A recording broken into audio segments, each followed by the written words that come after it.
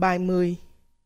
Gợi ý trả lời câu hỏi trang 69, sách giáo khoa, bài 10, lịch sử 12. Câu hỏi, hãy nêu những đặc điểm và thành tựu chính của cuộc cách mạng khoa học công nghệ trong nửa sau thế kỷ 20. Gợi ý trả lời, đặc điểm, khoa học trở thành lực lượng sản xuất trực tiếp. Những thành tựu chính đó là, về khoa học cơ bản, có những bước nhảy vọt trong ngành toán học, vật lý, sinh học, con người đã ứng dụng vào cải tiến kỹ thuật, phục vụ sản xuất. Về công nghệ, phát minh ra những công cụ sản xuất mới, những vật liệu mới, công nghệ sinh học và những đột phá trong công nghệ di truyền, công nghệ tế bào, công nghệ thông tin cũng phát triển mạnh mẽ.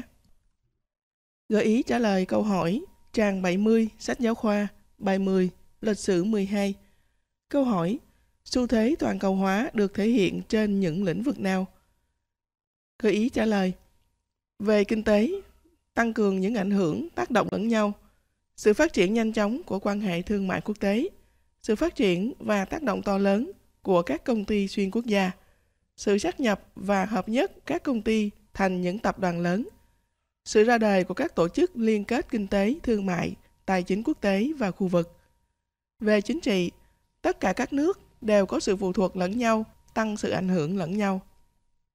Gợi ý trả lời câu hỏi trang 70, sách giáo khoa, bài 10, lịch sử 12, phần câu hỏi và bài tập. Câu 1. Hãy giải thích thế nào là khoa học đã trở thành một lực lượng sản xuất trực tiếp. Gợi ý trả lời, mọi phát minh kỹ thuật đều bắt nguồn từ nghiên cứu khoa học gắn liền với kỹ thuật, khoa học mở đường cho kỹ thuật. Đến lượt mình, kỹ thuật lại đi trước, mở đường cho sản xuất. Khoa học đã tham gia trực tiếp vào sản xuất, đã trở thành nguồn gốc chính của những tiến bộ kỹ thuật và công nghệ. Gợi ý trả lời câu hỏi trang 70, sách giáo khoa, bài 10, lịch sử 12, phần câu hỏi và bài tập. Câu 2. Vì sao nói toàn cầu hóa vừa là thời cơ, vừa là thách thức đối với các nước đang phát triển?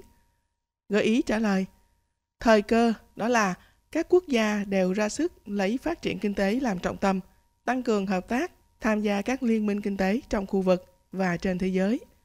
Các quốc gia có thể khai thác nguồn vốn đầu tư từ bên ngoài. Xu thế chung của thế giới là hòa bình, ổn định hợp tác phát triển lâu dài, tạo cơ hội cho tất cả các nước phát triển.